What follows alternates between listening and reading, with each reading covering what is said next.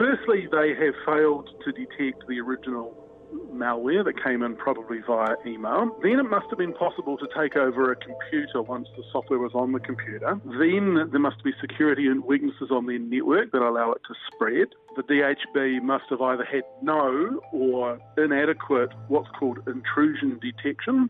Their network wasn't segmented. And then it's apparently possible to exfiltrate, that's steal, large amounts of data.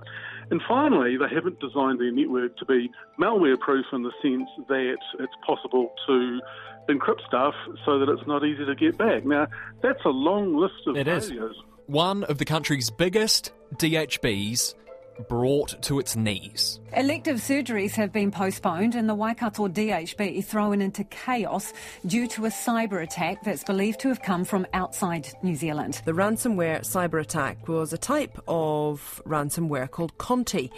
That is the same kind of software that paralysed the national health system in Ireland. Normally it's the worst thing they've ever faced. They have generally never had to deal with an incident of this type before, and it is quite devastating to their daily operations. I'm Emile Donovan, and today on The Detail, what happened? How did it happen? Who stole all this data, and what do they want? And what does this tell us about IT practices at our biggest institutions? Amy Williams has been covering this story for RNZ News. I asked her how it unfolded.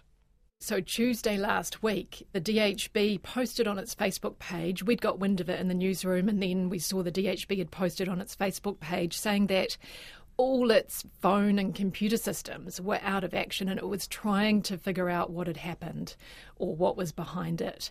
A bit later on, around midday, it posted that it appeared that it was a cybersecurity incident of some kind. And it was at that point that it all became a bit more serious. It appears that someone who works at Waikato DHB has opened an email that has an attachment on it, and when they did that, they may not have realised straight away that that attachment has basically unleashed a bug into the system. What the DHB's done is when it realised that a bug's been released, it's effectively gone, whoa, we better shut down our systems, put it all into quarantine and see how much damage this has done. Okay. What we do know now that we didn't know initially was where the data had been seized and what was involved. It's patient data, employees' data, important information. And so, yes, we do know now that it's effectively a phishing scam. So the email's opened up, it unleashes a bug into the system, and that allows the cyber criminals in to access information. A group purporting to be responsible for the cyber attack on the Waikato DHB has emailed RNZ saying it has personal information of patients and employees. The email, which RNZ has sent on to police, says it gave the DHB 7 days to respond. It says without the group's help, the DHB will have to restore the network completely. Have the authorities in New Zealand, whether it's the government or the authorities in charge of Waikato DHB, have they been in touch with whoever it was who perpetrated this attack? We don't know whether they've been in touch with these cyber criminals or not. They're not telling us much about what's happening behind the scenes. We've asked a number of questions, but in some ways it feels like you come up against a bit of a wall of silence in terms of what they will say. How has this hack affected the day-to-day running of hospitals in the Waikato DHB catchment? Basically, from the start, there's quite a big catchment. It's almost 500,000 people who live in this area. There's 5 hospitals, including the regional hospitals, Thames, for example. So from the start, only urgent patients were asked to turn up at ED. Most outpatient clinics have been running, with only a couple of exceptions, and most elective surgeries are going ahead.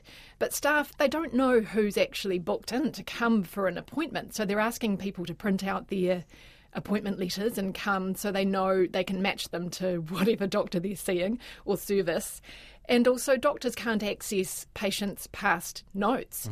So they're really operating on a paper-based system. They got out their whiteboards, they exchanged personal cell phone numbers, they started walking lab results and drugs to the wards because they couldn't use the computer systems to send what they need to send. It has slowed everything down. as you can imagine. We are highly dependent on our computer systems for efficiency, but the staff are rising to the challenge. One doctor I talked to described it as going back 30 years. She said the younger staff members she works with have been saying to her, is this like it was for you when you first started out? And she's saying, yes, it is actually, but what she realises now is that these are tools that they use that have made them very efficient.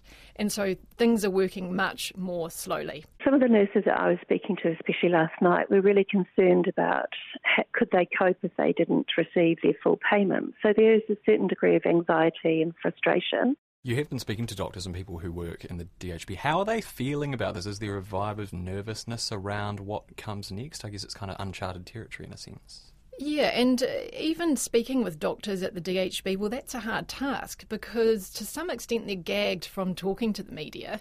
But what we're hearing is that the doctors are carrying on, they're doing the best they can.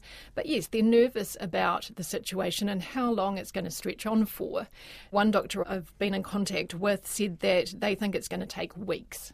Have some patients been moved to other places to continue receiving treatment? I think there are ideas to take some cancer patients to Australia to continue receiving treatment. That's correct. So cancer patients, especially radiation therapy, those receiving radiation therapy are among the, I guess you'd say, the most worst affected by this cyber attack.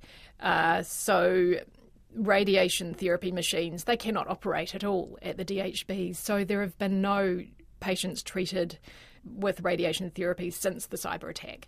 So these patients are being treated privately at Tauranga and Wellington. Auckland's taking the acute, the most serious patients. I've spoken with Deborah Powell, who's the secretary and representative of two of the unions representing doctors and specialists, and she says that they are looking at Australia as an option, but it's not needed just yet.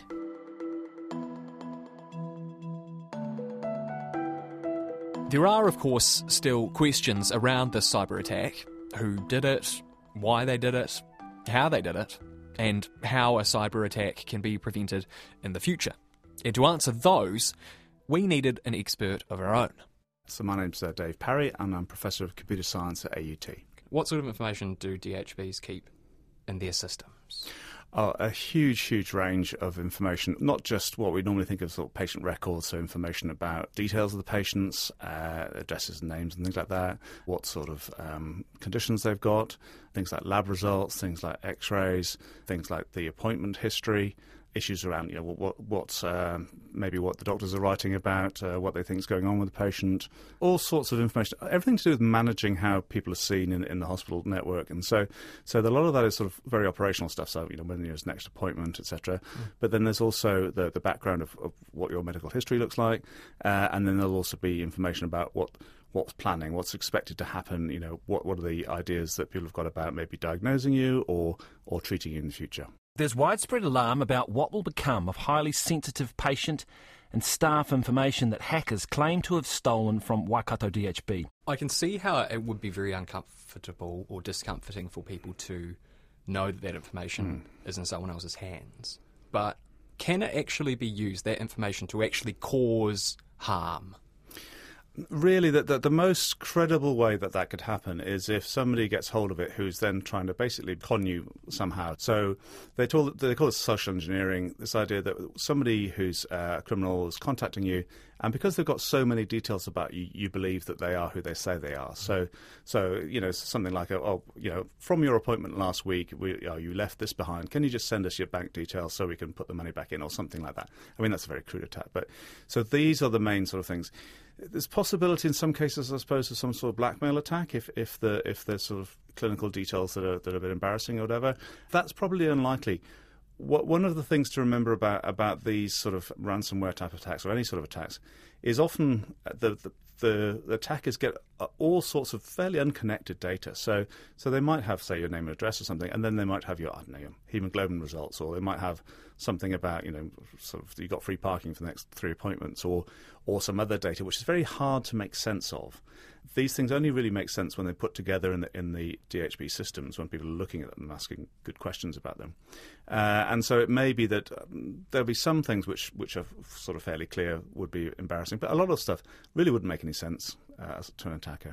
Okay, so this is less a situation of we have your pet guinea pig, and if you don't give us $1 million, we're going to kill it. Yeah. And more a situation of, we have your driver's license and your community card and your library card, and if you don't give us $1 million, we might sign you up to a whole bunch of magazines or something like that. I mean, that's a crude metaphor, but you get where I'm getting at? Absolutely. It's a lot more to do with getting a better model of you, and usually fooling you into thinking that you're talking to somebody who has the right to that information, and hence you can safely give them other information, than it is about there's a particular thing about your treatment or whatever that we're going to somehow disrupt and you're going to die of that. That's very unlikely. Public hospitals in the Waikato region are into their second day now without IT systems following a major ransomware cyber attack. We've heard that computer and phone systems shut down. We've heard that some forms of radiotherapy can't go ahead due to this hack. Why is that? How are those linked into the IT system at the DHB?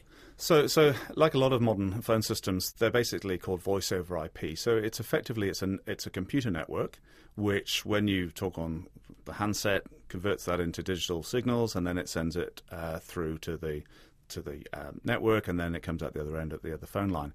So if you have a situation where you're concerned that there are some sort of malware, some sort of viruses on the network, you want to stop all of those network communications. So even things like the phone, although presumably the phone itself doesn't matter particularly, by still running that phone network, you've got an open gateway for data to travel, and it may be that the malware or the attacking software is somehow using those approaches and is able to then put itself into the network backbone that way.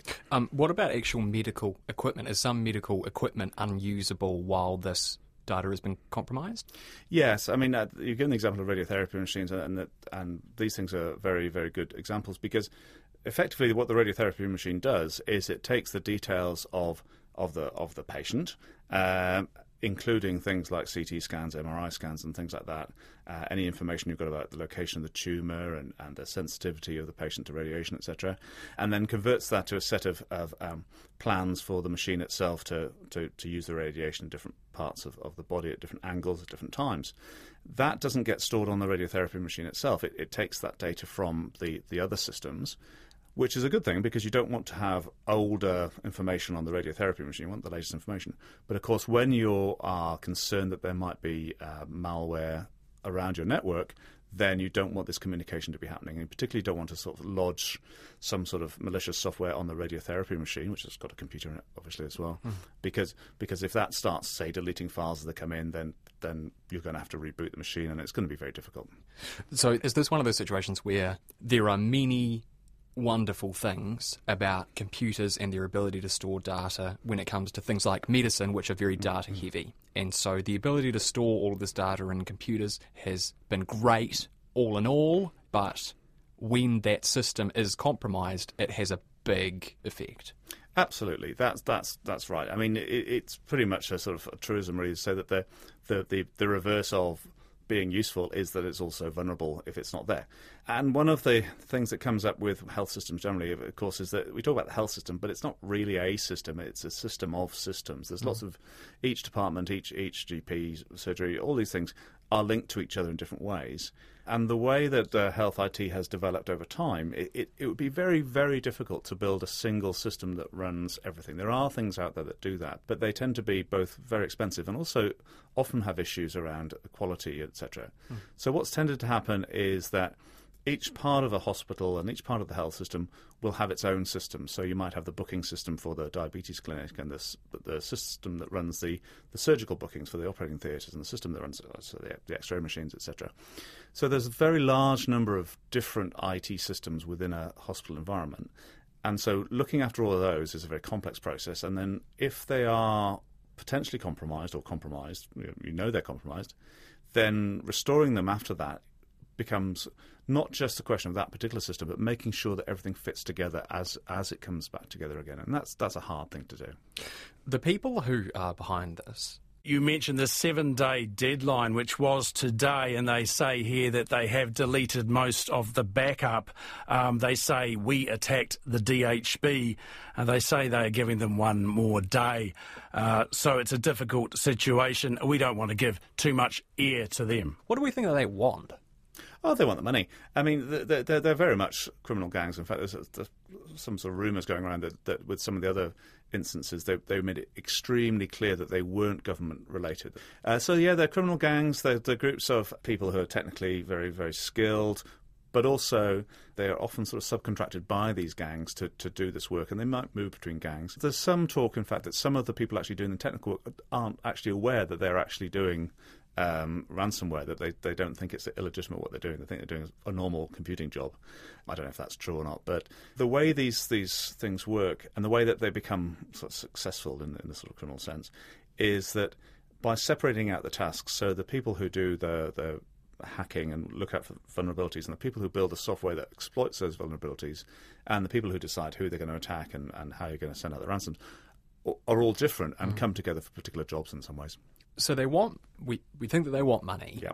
What's your view on the ransom? Andrew Littlebury is adamant not to pay. Do you have a view? Is entirely correct. You cannot pay. The moment you start paying, then you set yourself up for every other DHB, but every private organisation ending up being hacked. What normally happens in a situation like this?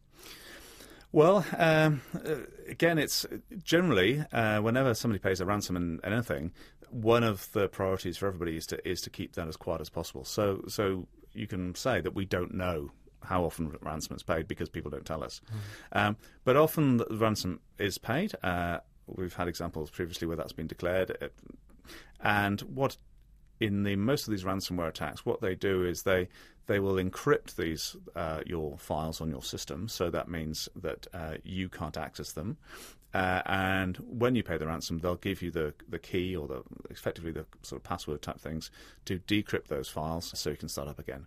And they may also, if they've stolen files, they may assure you that they've destroyed them. I mean, I don't know how much assurance you take, but that's what they say. Surely that would set a dangerous precedent, though. Oh, absolutely. I mean, there's clearly no reason for their existence if they can't make some money out of these sort of things. And so every time a ransom is paid, then it might be a short-term benefit for the particular person who's been attacked, but obviously long-term it just means that the more gangs get involved. We've seen this happen in Scotland recently. Environmental regulator, the Scottish Environment Protection Agency, says criminals are demanding a ransom to unlock its digital systems, which have been subjected to a cyber attack since Christmas Eve. In Ireland recently. The HSE says it's working to contain a very sophisticated human-operated ransomware attack on its IT systems. The attack is affecting both national and local health systems. The administrators of the Colonial Oil Pipeline in America. John, I can confirm that Colonial Pipeline did in fact pay a ransom. This according to a source familiar with the situation. Colonial Pipeline paying a ransom to the criminal hackers who shut down their systems last week. Is this happening more often? Absolutely, yes. So in the last sort of 2 years or so, there's been a large increase. Again, very hard to get real figures out of this because a lot of people, particularly financial institutions, are very reluctant to reveal that they've been attacked. But yes, we've seen a very large increase. I mean, people are talking about 50% increase in these sort of attacks around the world. Partly probably because of COVID. There's more sort of stuff going on online. Probably also because of COVID, in that because more people are working remotely, they may be little bit less well controlled in terms of security if they're working from home as opposed to working in the office. And also that I think almost certainly that the people who are running these attacks are seeing that they're getting a decent amount of money coming in, so that encourages them to do more. Waikato DHB is a big organisation in New Zealand. I think it's the 4th biggest DHB by population size in the country. How has this happened to such a big organisation here? I mean, is that damning in itself? I think one of the first thing I'd like to say is that I think Waikato have done a very, very good job in trying to respond to this. I mean, it's clearly not there. They didn't cause the problem. Somebody else did. But I think one of the issues is that these things are very difficult to defend against when you've got something like a DHB which has to interact with the outside world. So we often think about banks and things like that. Now, banks have got very, very controlled access to the outside world. You really don't have a lot of input into bank systems, whereas a DHB is running different hospitals, running lots of different systems, running things which are linking to GP practices and patients and all sorts of things. And so it's more open to the outside world than a lot of other organisations. And also, as I was saying before, that this whole thing of this mixture of different systems, when you look at how things develop, of course, somebody wants a new system for a new clinic or something, and it's great. Then you don't necessarily retire all the other systems and say, right, well, we'll just use this one. So you end up with lots of different systems running at the same time. Mm-hmm. And that makes life more difficult for the security people, because then they've got to look at how they can put the patches and enforce security over lots of different software packages, some of which are relatively old. So there's just an awful lot of work in just maintaining these things, making the things work.